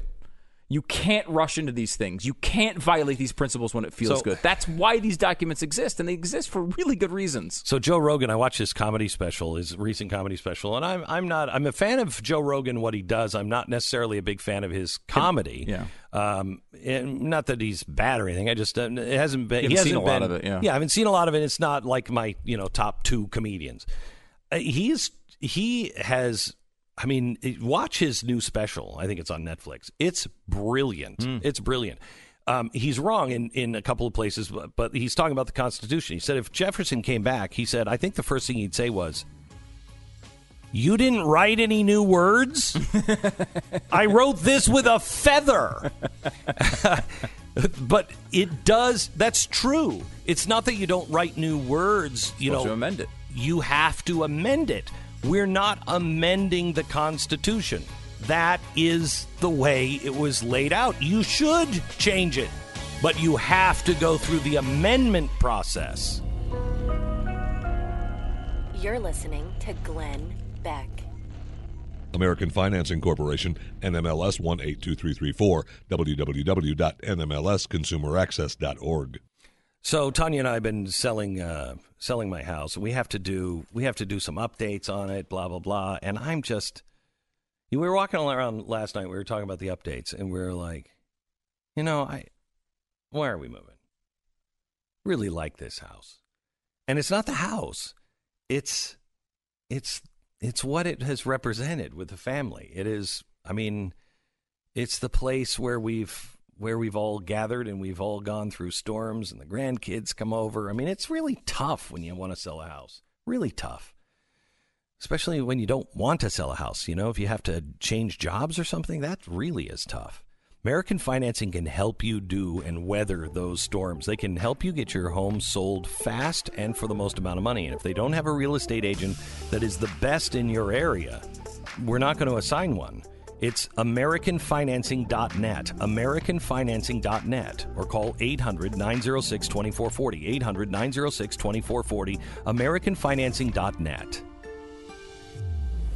Salt Lake City, December 7th, Glenn Beck. It's Christmas Stories with Glenn Beck Live. Tickets available at glennbeck.com along with VIP packages.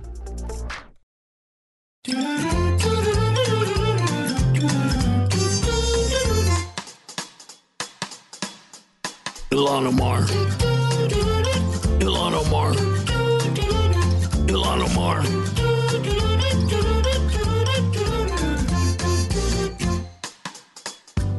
Yeah, Ilhan Omar unleashed a series of false statements about Israel yesterday in response to the nation blocking her from entering Ilhan Omar. After she planned on meeting with organizations that she said, this is what she said. And that's what she said. She said, I was just going to take this trip to Palestine, which doesn't exist on the map. And I had plans to meet with Israeli officials. Ilhan Omar. Okay, she was lying about that. She didn't have any plans to meet. What she did have was meetings with groups that praised suicide bombers who killed Jews, promoted neo-Nazi screeds, and had connections to designated terrorist organizations. So she had that going for her. And maybe a stop at Rashid Tlaib's grandma's house. I'm not sure. Yeah, I'm sure. Which she might be a wolf. I don't know. It could be like the Little Red Riding Hood. It's possible. Grandma might be a wolf. It is possible at this point. I know Rashida came out and said that look, I'll visit when I can visit as a free citizen. And it's like, well, if your grandma's really 92, 93 years old and in failing health, like, do you not step up and just make the trip? I think if you're the grandmother at this point, you just have to realize Rashida doesn't want to see you. She was lying about it. She was using this as a thing to vilify Israel. She doesn't want to see Grammy. She doesn't care about Grammy. She's not interested. Whatever your your home-cooked apple pie or whatever the thing is that you make that you think she loves, she doesn't. She doesn't like it. You imagine if one of your kids said, "Oh, I haven't been home for so long, and Mom and Dad are sick. This might be the last Christmas we have with them." Right. And, I also am going to, rekindle the love with my one boyfriend that I had. He's back in town. Mm-hmm. Oh, he's not back in town? Yeah, well, I'm going to spend another Christmas at some point, when I'm really free to go there and really love the people that I love. Yeah, we got it, Ilhan Omar. Okay, so let me go to, well, since we're at the Holy Land, could we just talk about the Holy Land for a minute? The meaning of Christmas. The meaning of Christmas is cookies and food and family. Yeah, we get down to the Jesus thing eventually. But after about, 45 minutes of hard laughs of how ridiculous we become at Christmas time. I'm talking about the Christmas show. We haven't done this in years. We used to travel like 40 cities every Christmas, and we would do Christmas stories with Glenn Beck. I haven't done it in probably 10 years. I really want to get back on the road. We're going to just start this Christmas with just one city, one show. It's Christmas Stories with Glenn Beck, and the city is Salt Lake City. So I will be in Salt Lake, and that is December 7th. Tickets are on sale right now. You remember, I'm like really excited. I wish we were doing more than one show, but I'm really excited because this was our Christmas tradition for a long time. Yeah, we used to do it all the time and wound up being, we used to do weeks of these tours. Weeks. But it's wound up being, expense and all. Now with TV and all of these other things, it's been impossible to be able to pull it on the road for that long. Yeah. But I know it's one of the funniest shows you have ever done. It's probably my favorite stage because show. It's not your family. Right. I like laughing at your sorrow. So if you hilarious. think your family is crazy, wait till you meet mine at Christmas. It's nuts. Mm-hmm. Yes, I can verify this. You've told many stories about this, and over you the didn't. years. And how many of these stories did you not believe until you met my family? Oh, all of them. I don't know that any of them. They seem like funny, juiced up stories. Yes, juiced up stories that you're doing for stand-up comedy, right? Yeah, and that's how a lot of these things They're happen. Not in this case. Not in this case. These are real stories. There is, what's amazing is this is the only show that we do that we never have to write. We don't have to write it. Because Stu will be in a meeting, and Stu will say, and Glenn will tell the nuts story. And we don't need a punchline. We don't need work on it because that's what happened. You just tell it in chronological order, and it's just that ridiculous. It's crazy. Yeah. It's crazy. So if you think your family is nuts, come meet mine. Do we get the couch story? I think I have to do the couch story. Couch story. I think I have to. Is utterly amazing. Yeah. You must do the couch story. And word for God is my witness, Stu. Mm-hmm. God as my witness, 100% true. Mm-hmm. I actually confirmed it with other family members back in the day because I did not believe it. There are things in our family that are so crazy. I've called up my aunt. She's like 80 now. And I call her up and I'll be like, hey, I just want to make sure that I'm remembering this right. is this what happened? She'd be like, oh, yeah, crazy as a loon. I mean, yep. And then she says, are you going to come visit me soon? And you're like, I got banned. I'm sorry. I just can't make it. Yeah. I got to go to Israel. I'm visiting Rashid Tlaib's grandma. That's what we should do.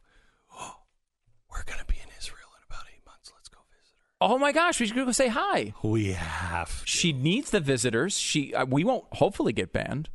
Maybe she would like, maybe we can ask Rashida Tlaib if there's anything that she would like us to bring to her grandmother, since we're going to be in Israel anyway. That might fall into the category, has someone that you don't really know given you anything before you boarded this flight? It may be, it might fly into that. Yeah, that might be a way for us. Yeah, but it's only from Rashid to leave. It should be fine. Should be fine. Okay, I did not think that one out fully. In retrospect, bad idea. We will not be doing that, Israel. No, but Rashid Tlaib gave me some. You'll be having a cavity search before you could finish her name. Yeah. All right. So anyway, you can get your tickets now. One show only, December 7th, a night which will live in infamy.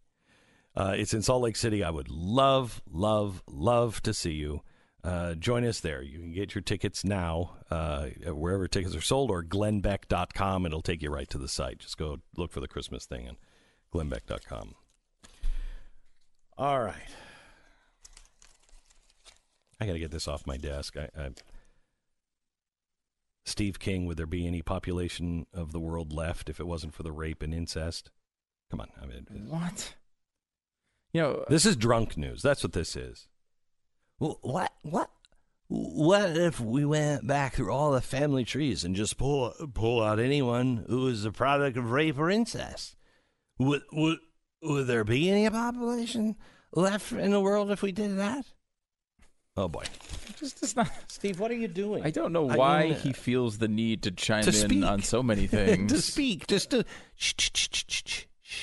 Yeah, inside voice. Doesn't make a lot of sense to me. I don't know exactly where he's going with that stuff. But this is typical of, I think, of our world, because we look at there's so many strange things that come out from public figures in the media as well. Can I give you this story? This is a very random story, but I'd like to give you this. This is more random than Steve King? Yeah, I think so. All right. This is CNN, and they have a story about how salmon are dying. Now, it's very sad. Usually in my grill. Well, it's a fair point. Yeah. Listen to CNN's report about why salmon are dying in Alaska. Nearly about 1,000 of these Alaskan salmon have gone through this, what they call a die-off. And again, we'll never know the exact number of exactly how many died, but they're attributing this to the hot temperatures. Not necessarily just from this week, although it was very hot in Alaska this week. But they're thinking that most of the damage was actually done about a month ago when they were first coming up that main stem of the Yukon River. Temperatures in the river would have been about 70 degrees. Now, that may not sound all that bad to us, but they're used to temperatures closer to 60 degrees. And that much of a difference is too much for the fish. So maybe a day or two they can handle it, but for that long-term journey that they make, that becomes too much. Heat stress takes over, and they end up dying from that. And yes, and unfortunately that's a thing, but it's the economic impact. In the short term, yes, people, this is a big tourist thing. People fly to Alaska just to be able to go salmon fishing. But the thing is, you're talking about 1,000 out of a migration that they expect is about 2 million. So in the short term, it's not going to cause too many issues. But here's the main concern. Those fish are no longer now going to spawn eggs. 4 to 5 years from now, when they would have made that migration trip themselves, now they have to start worrying about, are those numbers going to be there? So it's more of a long-term concern rather than a short-term what's happening now. So let's think about this one a little bit. All right. So it's I don't 2 have million. a problem with this so far. So of course not. I don't want fish to die before I get there with my hook. Right. Now, which is where you're going to, when you would normally kill them. It's hurting the fishing industry up there because people fly up to Alaska. So many people, and they're not flying up now because the fish are dying. And so, so the fish are dying, and so no fishermen are coming up to kill the fish. So what happens when those fish who died of natural causes, as opposed to my hook, don't spawn in a few years? It's a long-term problem, but anyway, go ahead. It is a long-term problem. You really have to use your thinking cap to get through it. So there's 2 million fish making this journey, and 850 of them, 850 out of 2 million, apparently have passed away tragically in this heat-related incident. But we really don't know the numbers. It could be 5 million. It could Could be more than even make the journey. I think the interesting thing, though, is the concern for these eggs. I mean, it's not life. We know that this isn't life, right? Like, we're not worried about a salmon's eggs. No, we're talking about the salmon that have eggs that choose to go upstream. Right. In a few years. And they were going to lose their eggs. So we're concerned about future generations of salmon. Yeah, but these are wanted salmon. These are wanted by people who eat salmon on very nice little plates and around New York City. Exactly. Now, 850 salmon doesn't sound like a ton, especially when you know that bears eat about 40 salmon a day. So that would get you to about 1,200 a month, which is more than would die in this entire incident. Of course, in addition, what we're talking about is them going to a place in which the object of them getting there is to die. Like, the whole point is they want people to be able to fish because it's going to hurt tourism. Why don't we just kill one bear for a month? You kill one bear for a month and you save more, which would be an interesting way to go. Or just put him to sleep for a month. And it kind of had me thinking, too, of like, we toss this number around all the time, which is devastating when you think about it, of 60 million abortions that have gone on in this country. But we never price in the generations lost. It's not just the person who's aborted. It's all of the people that would be born from those people that were aborted. God. Good. I mean, what would happen to our overpopulation problem if that... That's exactly what they'd say. And it's fascinating, but think about that, because they're always like, well, what if we lost an Albert Einstein? What if we lost, we have. Well, we've probably lost hundreds of them. Hundreds of them. I would also say that human life is valuable whether you're good at science or not. So really a lot of crappy people we lost too, but those are also valuable people. But we've also lost generations, entire family lines. We're over 1 billion abortions worldwide now. Over 1 billion. We only have 7 billion people here. Think of just 1 billion and then bring it down the lines. 1/8 of everyone alive today. Potentially could have been alive. Yeah. And then more than that, right? An abortion that happened in 1975, right? That person would have had a baby. Because I was born in 1976, right? So abortion that would have happened if they would have aborted me. I know a lot of people rooting for that. If they would have aborted me in 1976, I have also had another child, right? So my mom had a child, and that child had a child. And hang on just a second. 2. Would you remind me after we get off the air, Marissa, go back to work on the time machine? Okay, go ahead. You were saying? That's all I had to say. All right. Okay, good. Let me know if you get it. I've got some dates I'd like to go back to myself. Me too. Don't do that. 1998 was a year in which I started on this program. Wait and I'd like to minute. get back to... One of the people that I work with was on a 3-hour car trip last week when the air conditioning suddenly went out in his car. Now, if you haven't been paying attention, I believe this summer has produced the heat of 1,000 suns here in Texas.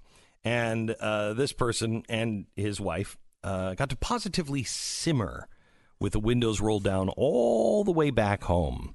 Now, if he'd been thinking ahead, which I'm betting he will be from now on out, because I can't imagine what that trip would be like in Texas, driving across Texas in this heat with no air conditioning. I'm guessing my wife would be in a really good mood. So if you'd like to make sure she stays in a really good mood, may I suggest Car Shield?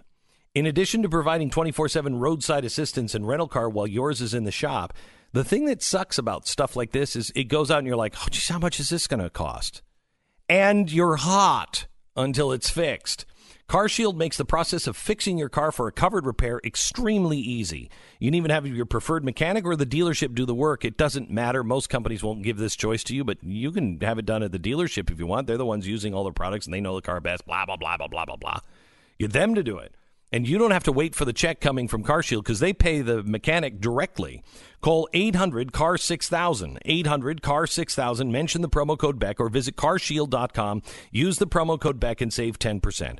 Carshield.com. Promo code Beck. 800-CAR-6000. Promo code Beck. You're listening to Glenn Beck.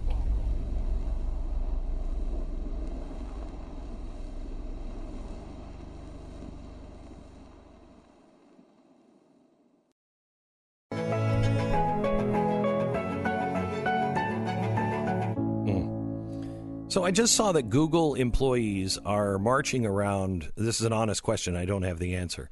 They're marching around Google protesting their employer because they want Google to stop working with ICE. Now, my thought first was, oh, yeah, but China's totally cool. And then I thought to myself, well, wait a minute. I know what they're doing with China. What exactly is Google doing with ICE? Now, if it's, hey, they use our cloud service, okay, well, I mean, it's your right as a company to do that, but are you really going to sort through every single company? It's just, you're not working with them. If you're working with ICE, what are you providing? What do you have information that do you have surveillance? Do you have some sort of way to tell who's who? And are you providing that? I think that's an interesting question of what is Google doing with ICE? I mean, I'm a supporter of ICE, but gosh, are they providing information for the government on things? Because that seems like something all of us should be concerned about. No? More on that tomorrow. You're listening to Glenn